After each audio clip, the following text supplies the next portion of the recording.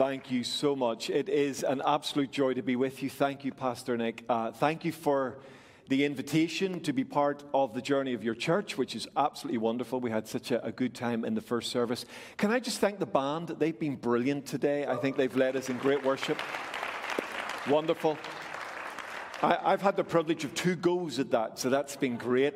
And I just love to worship together. It's as you say, it is much better in person, right? And so it's wonderful to be with you. So thank you for the invitation. Thank you for being part of your journey. And thank you for the privilege of being able to finish this amazing series. If you've missed any of it, it's all online and it's all free. That's just amazing. Come on, it's better than that. It's free. It's good. And I've been following that with you so that I was sort of not going off on the wrong direction, just making sure I was staying within the tram lines of what you wanted to teach within this. I've been listening to and been so blessed by the various contributors within that. So hopefully this will be a blessing too as we land it together. So I'm going to read the passage again. Now I know we've had different versions of the Lord's Prayer given to us, but I do want to take the time to put it in its context, if that's okay. So if you've got a Bible and you'd like to grab that, whatever version you've got your Bible in, whether it's on your phone or your tablet or like paper like mine, then why don't you grab it right now and follow it with me. And what's really important for us to remember, although we've been spending, this will be the 8th week in this amazing prayer, we have to remember that this prayer has a context.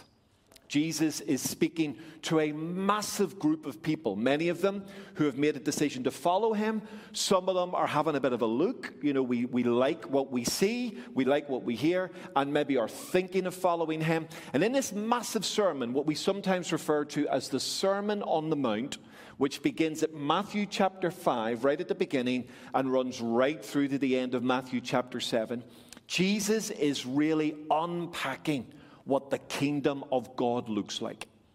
What does it look like to be a follower of Jesus? What does it look like to see a representation of his kingdom on earth here and now? And so this prayer forms part of that discourse. And sometimes when we're zeroing in to get the real meat out of it, we can forget it's part of a big dialogue. And we need to understand that Jesus is saying some big things that really find some focus and sharpness even in this prayer. So that's why it's always worthwhile sort of reading the little passage around it. So we'll pick it up from verse 5 of Matthew chapter 6, and it says this: "And when you pray, you must not be like the hypocrites." Gotta love Jesus, right? "For they love to stand and pray in the synagogues and at the street corners, that they may be seen by others. Truly I say to you, they have received their reward. But when you pray, go into your room, shut the door, and pray to your Father who is in secret, and your Father who sees what is in secret will reward you. And when you pray, do not heap up empty phrases as the Gentiles do, for they think they will be heard for their many words. Do not be like them. For your Father knows what you need before you ask him." Isn't that beautiful? "Pray then like this: Our Father in heaven, hallowed be your name. Your kingdom come. Your will be done on earth as it is in heaven. Give us this day our daily bread, and forgive us our debts as we also have forgiven our debtors. And lead us not into temptation, but deliver us from evil." Some manuscripts have, "For yours is the kingdom, the power, and the glory, forever and ever. Amen." And then Jesus concludes this little mini section on prayer by these words: "For if you forgive others their trespasses, your heavenly Father will also forgive you. But if you do not forgive others their trespasses, neither will your Father forgive your trespasses." Wow. Okay, everybody breathe. It's fine. Jesus, when it comes to prayer, is intensely practical. And I really love this. He doesn't just say to us Doesn't just say to that massive crowd listening to him, hey, you need to pray. But he actually helps us with some of the practical detail. He expects us to pray. In fact, did you notice in the passage twice the beautiful little expression, when you pray? Notice that? He didn't say if you pray. He said when you pray. And I love that. Jesus expected those who were going to engage with him, engage with the kingdom of God to pray. But he helps us in this passage by showing us where we should pray. So in other words, not to be seen in a sort of a self-grandizing sort of way so that people can see how spiritual you are. He helps us with the idea of not only where to pray, but how long to pray. And in fact, the prayer he teaches us is quite short, which is good news for some of us, right? It's quite short. But he also then teaches us what to pray. And I love that. I love that. And this magnificent prayer really is a guide text for all of us who are serious about following Jesus. In fact, if you look at the equivalent passage in Luke from the Sermon on the Plain, Jesus teaches about prayer because his disciples say to him, teach us to pray. So they saw something in Jesus, they saw something in the way he prayed, in the way he engaged with his Father that was so attractive to them, and it seemed so different to them, even though they were raised in a praying culture as Jewish men and women, that they asked Jesus, teach us to pray like you pray. And so this prayer is a teaching directive to each one of us that we can both hold as a whole. In other words, if you're stuck on what to pray, pray that. If you're thinking about, well, I can't think of anything to pray this morning, then use this as your guide text and literally just pray it through. Pray it slowly, pray it openly, pray it sensitively, pray it with faith in your heart. It stands alone as a magnificent prayer. But as we've seen in this series, which is really cool, we've seen the fact that actually every single facet of this prayer can become a framework of guidance in how to pray in even a wider or a deeper level.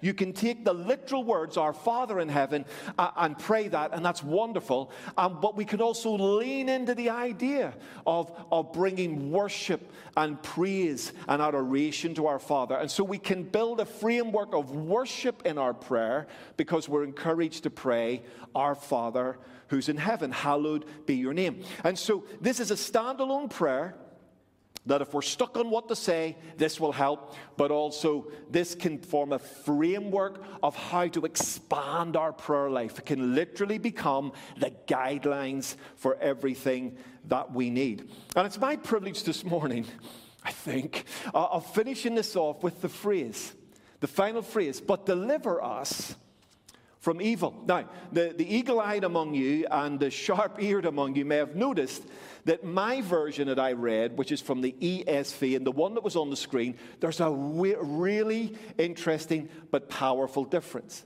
In the one on the screen it said, but deliver us from the evil one. Did you notice that? Maybe that's the way you've learned it, that's the way you pray it. Yet in my version it says, deliver us from evil. So which one's right? Are they both right? Or is there a preferred interpretation to that? Well, we'll get to that in just a moment. But here's the important thing. Two things that will help us to sort of lean into that. The first one is this, that when we think about being delivered from evil or evil one, we'll get to which one we're going to look at, we can't separate it from the previous phrase. So even though we separated that out for emphasis, and rightly so, and it was brilliant, I was listening, I think it was Pastor Nick last week on that, I was listening to that, and it was absolutely fantastic. If you've missed it, you should listen to that. It was so good. We separated them out to give us emphasis, but actually they do run together. Lead us not into temptation, but deliver us from evil. And this is a really helpful way of understanding what Jesus is driving at. In the first part, lead us not into temptation. The idea of the way that word is constructed in the language of the Bible is that it's saying, don't allow us to be led into something. It hasn't happened yet, but don't allow us to be led into it. And what's really fascinating, and I was reflecting on this as I was listening to the sermon online, was actually something that James says in his book to the believers. James says that when we are tempted, we are enticed and led away by our own desires. So temptation is not just an issue that's out there. Temptation is an issue that's in here. Now, that's an important idea for us to grasp in order to lean into the next bit. There are some things that I really love and some things I really don't. And one of the things I really don't like at all, are Brussels sprouts. Okay?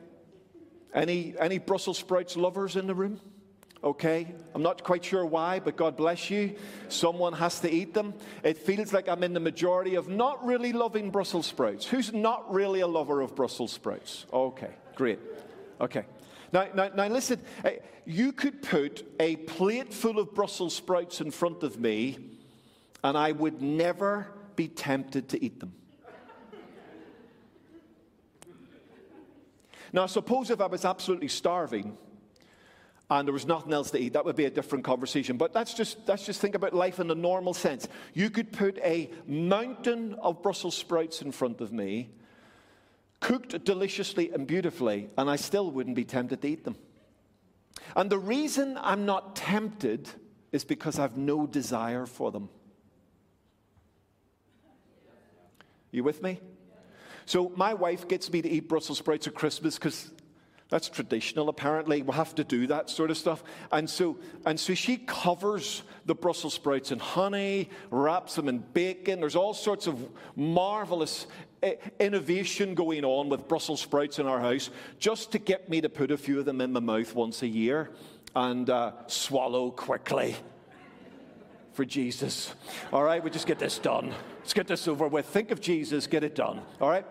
So I eat my Brussels sprouts, but the reality is I really do not like them. I've no desire for them. I never think about them. When they're on the plate, I'm asking, who put them there?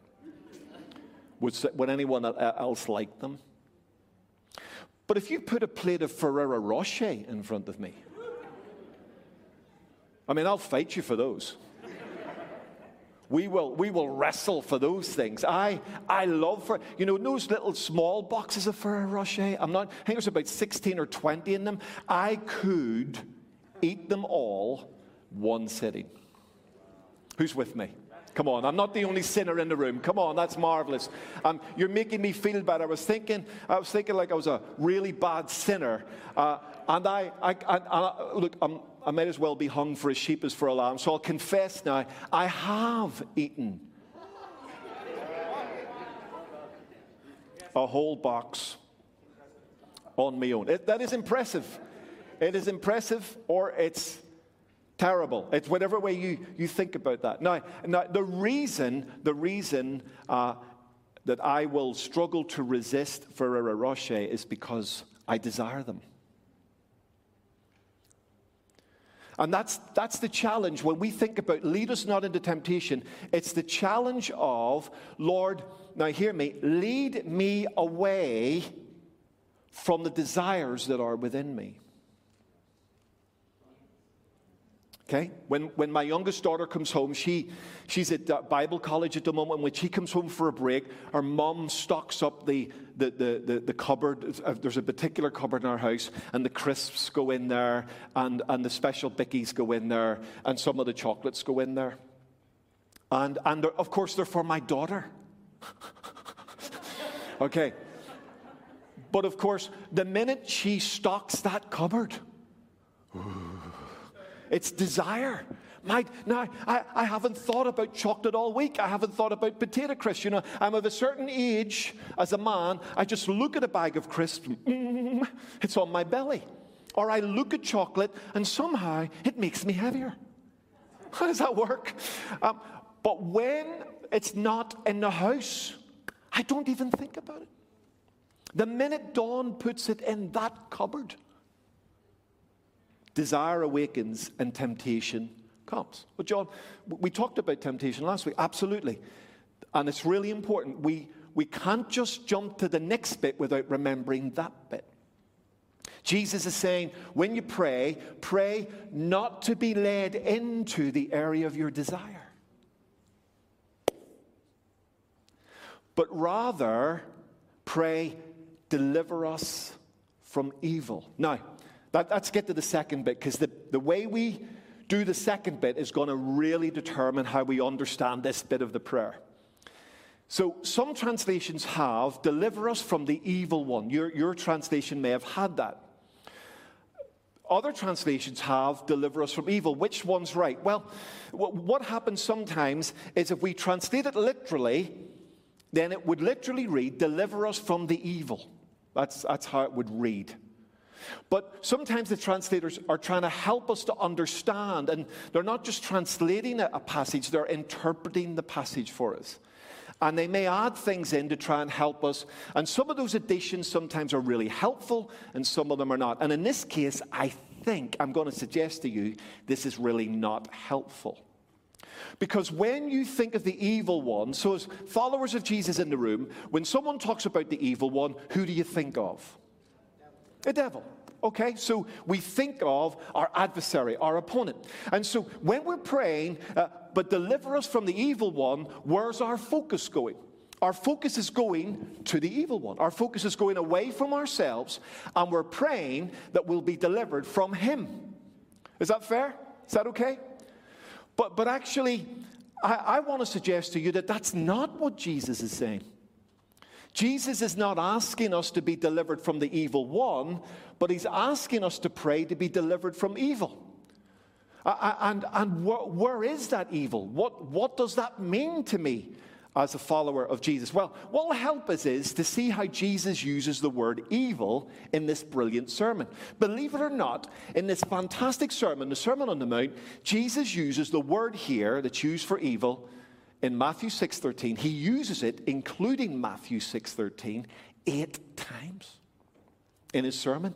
Now, when someone is using a word that often in the same sermon, we should ask ourselves the question, how are they using it? Because how they are using it may suggest how we interpret this. Does that make sense to you? So Jesus uses this word 8 times, 3 before 6:13 and 4 after. And with your permission, really quickly, we're just going to go through each one and then we'll land this. Is that okay? So the first reference to evil or bad, it could be translated bad or evil, is found for us in chapter 5, verse 37. And here's what it says. Jesus is speaking about making promises. And he says, all you need to say is yes or no. Anything beyond this comes from, now the NIV translates it, comes from the evil one. But it doesn't say that. It says, comes from the evil. Or comes from evil. Okay? So the idea here is, when you're making promises to people, you don't need to swear on, special stuff. You don't need to sort of elaborate on what you're promising. Just let your yes be yes and your no be no. Everything else is you pushing this too far. It's you speaking beyond the bounds of what you need to speak. Okay? The second reference is chapter 5, verse 39. You'll love this one. This is where Jesus is speaking to us about our attitude towards those who hurt or wound or offend us. And Jesus says this, but I say to you, do not resist the one who is evil. And that's a person here, that's not the devil in this context, a person. But if anyone slaps you on the right cheek, turn to him the other also. And everyone said, yeah, right, okay. Aye. Do you ever read bits of the Bible and think, I wish that wasn't there? I certainly do, I'll be honest with you. The evil here in this context is associated with another person behaving badly. Are you with me so far? Third reference to evil is found for us in chapter 5, verse 45. And listen to this. So this is Jesus speaking about the actions of the Father to humanity. He says, so that you may be sons of your Father who is in heaven, for he, that's your Father, makes the sun rise on the evil and on the good, and he sends rain on the just and on the unjust. Wow. And in this context, you're seeing then a good person contrasted to an evil person, or a person who's doing or living bad. With me? So each of those 3 references are not to do with the devil. They're to do with my behavior, my attitudes, or the behavior or attitudes of other people. So that's how he's used it up to the point of 6:13, right? So let's look at how he uses it after 6:13 and see if the pattern continues. In chapter 6, verse 23, Jesus speaking about generosity and trusting God with material well-being, he says these words, "But if your eye is bad, your whole body will be full of darkness. If then the light in you is darkness, how great is your darkness?" What? Okay, what's Jesus saying there? He's using a sort of a Jewish image here, Jewish idiom, which sort of speaks to this idea. If you were a generous person in the world of Jesus, they would describe you as having a good eye. It's a strange expression, but it's there. And if you were a stingy person, they would describe you as having a bad eye or an evil eye. You with me? So Jesus here is saying that when you are generous, you're demonstrating you've got a good eye, and when you are stingy or you hold on or pull back, you're demonstrating you've got a bad eye. So the bad eye here, the bad eye is the eye of lack of generosity. Chapter 7, verse 11, he says then, "If you," speaking of us, "who are evil, know how to give good gifts to your children, how much more will your heavenly Father give good gifts to those who ask him?" So he's using the same word, evil, of us. He's using that not in the sort of absolute sense that you and I are wicked or evil, but in comparison to his goodness. Okay? So he's saying in comparison to the goodness of God, even our generous actions look like evil. With me? Last reference. I can tell you've had enough of evil, so I'll move on really, really quickly. But chapter 7, verse 17 and verse 18, sort of two references, but they're really one. And Jesus says this, "So every healthy tree bears good fruit, but the diseased tree bears bad fruit." Verse 18, "A healthy tree cannot bear bad fruit, nor can a diseased tree bear good fruit." And the word bad there is the word Jesus used. It can be translated bad or evil in this context. John, what's your point? Please move on. Okay, the point is this, that sometimes we translate the prayer, "Deliver us from the evil one," but that is completely out of kilter with how Jesus has used the word the other 7 times in the sermon. Jesus is not speaking about the evil one out there. Now fasten your seatbelts. Are you ready? Jesus rather is challenging the evil in here.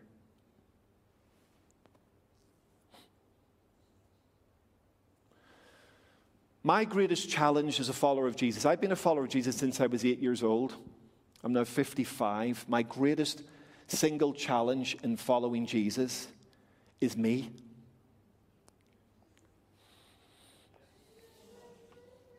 I am my biggest challenge. I live with me.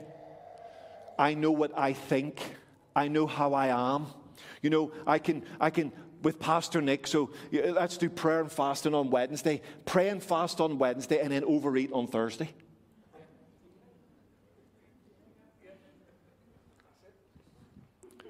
You know, serve my neighbor brilliantly and then be angry with my children on the same day. Speak in tongues on the M1, driving down to BCC. Someone cuts me up and I'm not speaking in tongues. You with me? See, there is within us a tension and a challenge. And Jesus doesn't ignore this. That's why he brings this amazing climax to the prayer. He says, "Don't lead us towards the desire into which we'll be tempted, but deliver us from the evil." Now, if you're willing to work with me, he doesn't just mean evil in the absolute sense, in the sense that everybody's really, really, really nasty or bad, but he means the sort of choices that are not good for us, they're not good for the Lord, they're not good for the world around us. And he's saying, pray that you will be delivered from the evil that resides within. What? And I think that not only makes sense in the prayer, I think it makes sense in the sermon, right? If you look at the whole sermon, Jesus challenges people. He said something really strange at the beginning of the sermon. He says, "Unless your righteousness surpasses that of the Pharisees."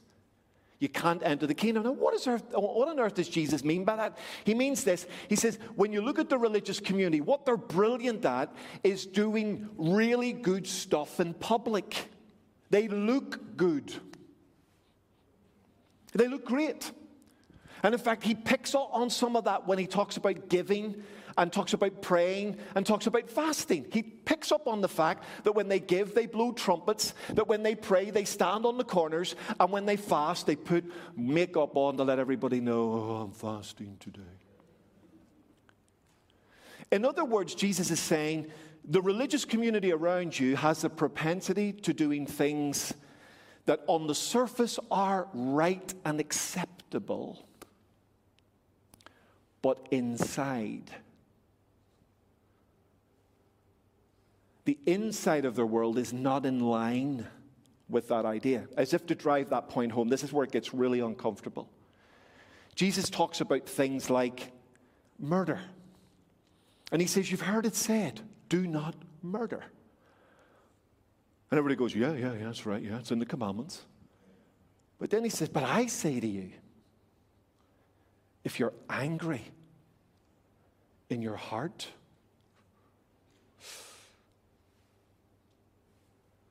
Jesus says, you've heard it said, do not commit adultery.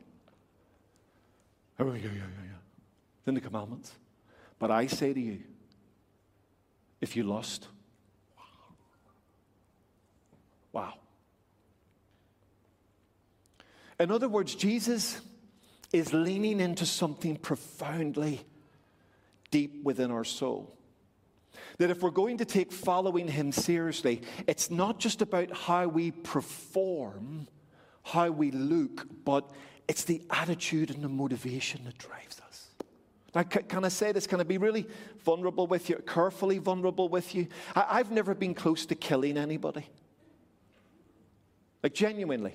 I've never been close to taking anybody's life, but I have lost count of the amount of times I've been seriously angry with people. I think that's what Jesus is driving at. Lead me not to that. Come on. I've been married to my wife 34 years coming up. She's the love of my life. I've never come close to committing physical adultery, but I've had thoughts that if they were put on that screen, you probably wouldn't let me preach here today.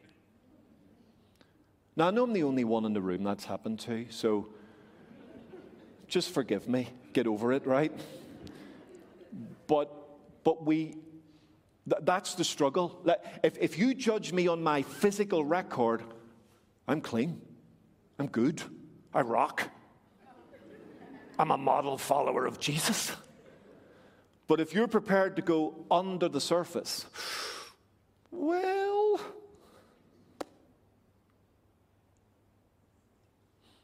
and my greatest challenge personally, and I think this is what Jesus is leaning into. He doesn't just want us to understand the kingdom of God as something physical on earth, like with real walls and real kings and real stuff. He's talking about something that invades the very core of our being, that enters into the very depths of our soul, so that it's not just about, like my granny would have said, keeping your nose clean, being good in public. It is about allowing the kingdom to invade the very essence of my being and allowing that to influence the very things I think about and the way I think. And Jesus knows that John Andrews is a broken human. Jesus knows that even though I can be speaking in tongues, love Jesus, read my Bible, doing all that I can still be galactically stupid. All in the same time. And that's why he says, John, pray to the Father. Deliver me from evil.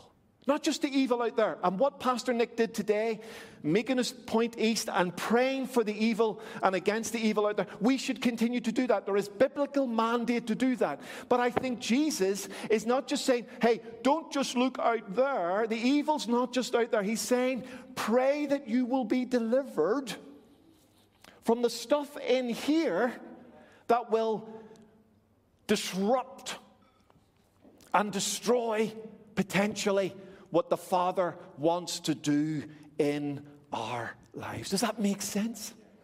So when you put those two things together, it's so cool. It's so wonderful. The Father isn't judging me for my desires. He's not judging me for my weakness. He's saying, I've given you an exit plan here. I've given you a way out. I've given you the means that actually call the Father into your desires and say, lead me away from my love of chocolate.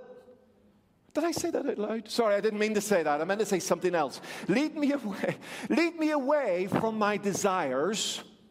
Don't allow me to be led into those things. Save me from the chocolate aisle at Tesco.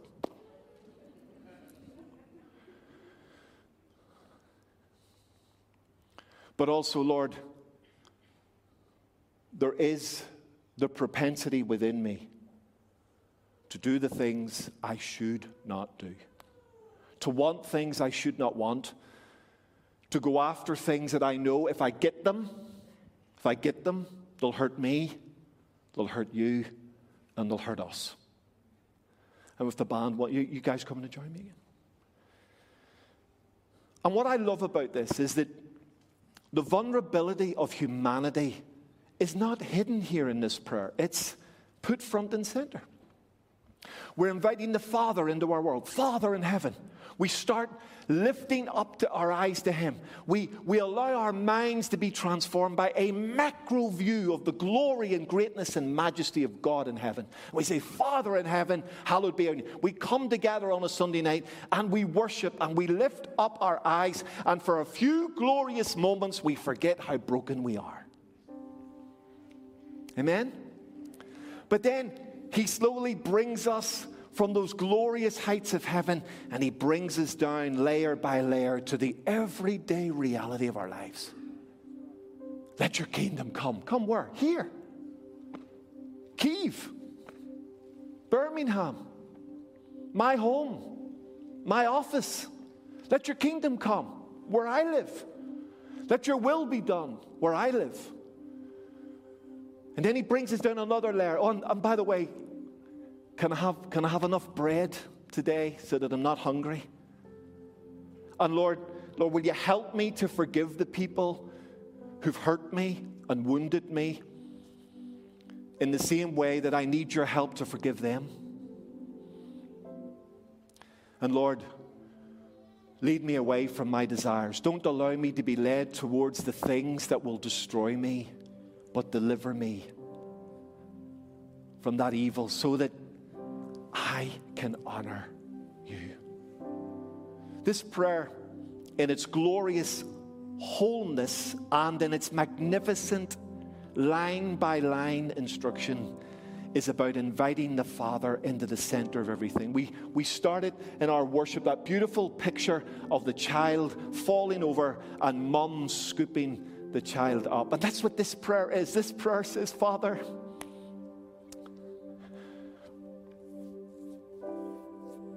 if I am left to my own devices, I am capable of doing really stupid things. Things that in the cold light of day I think, why on earth did I do that? So, Father, I don't want to do those things that hurt you. I don't want to do those things that hurt me. I don't want to do those things that hurt my family. I don't want to do those things that hurt my community. Father, deliver me from evil. And this prayer is an invitation into our vulnerability, an invitation into our brokenness, an invitation into our weakness, an invitation into our humanness that can be amazing one minute and weird the next. And we invite Him in, Father. And the Father wants to come into our world.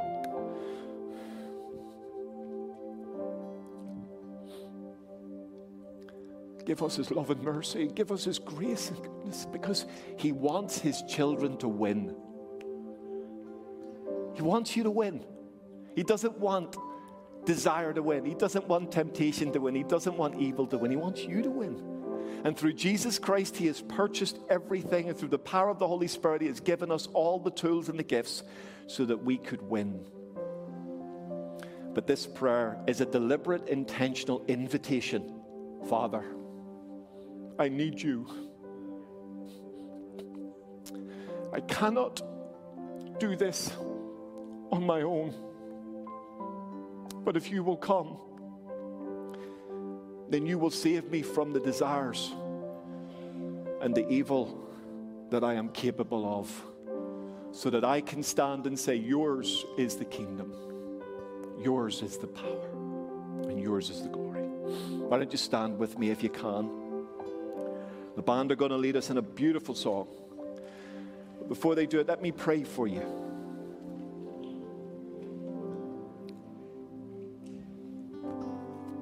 This prayer that Jesus taught his disciples to pray is one of the most beautiful expressions of grace, of love, of mercy, of God's goodness to us.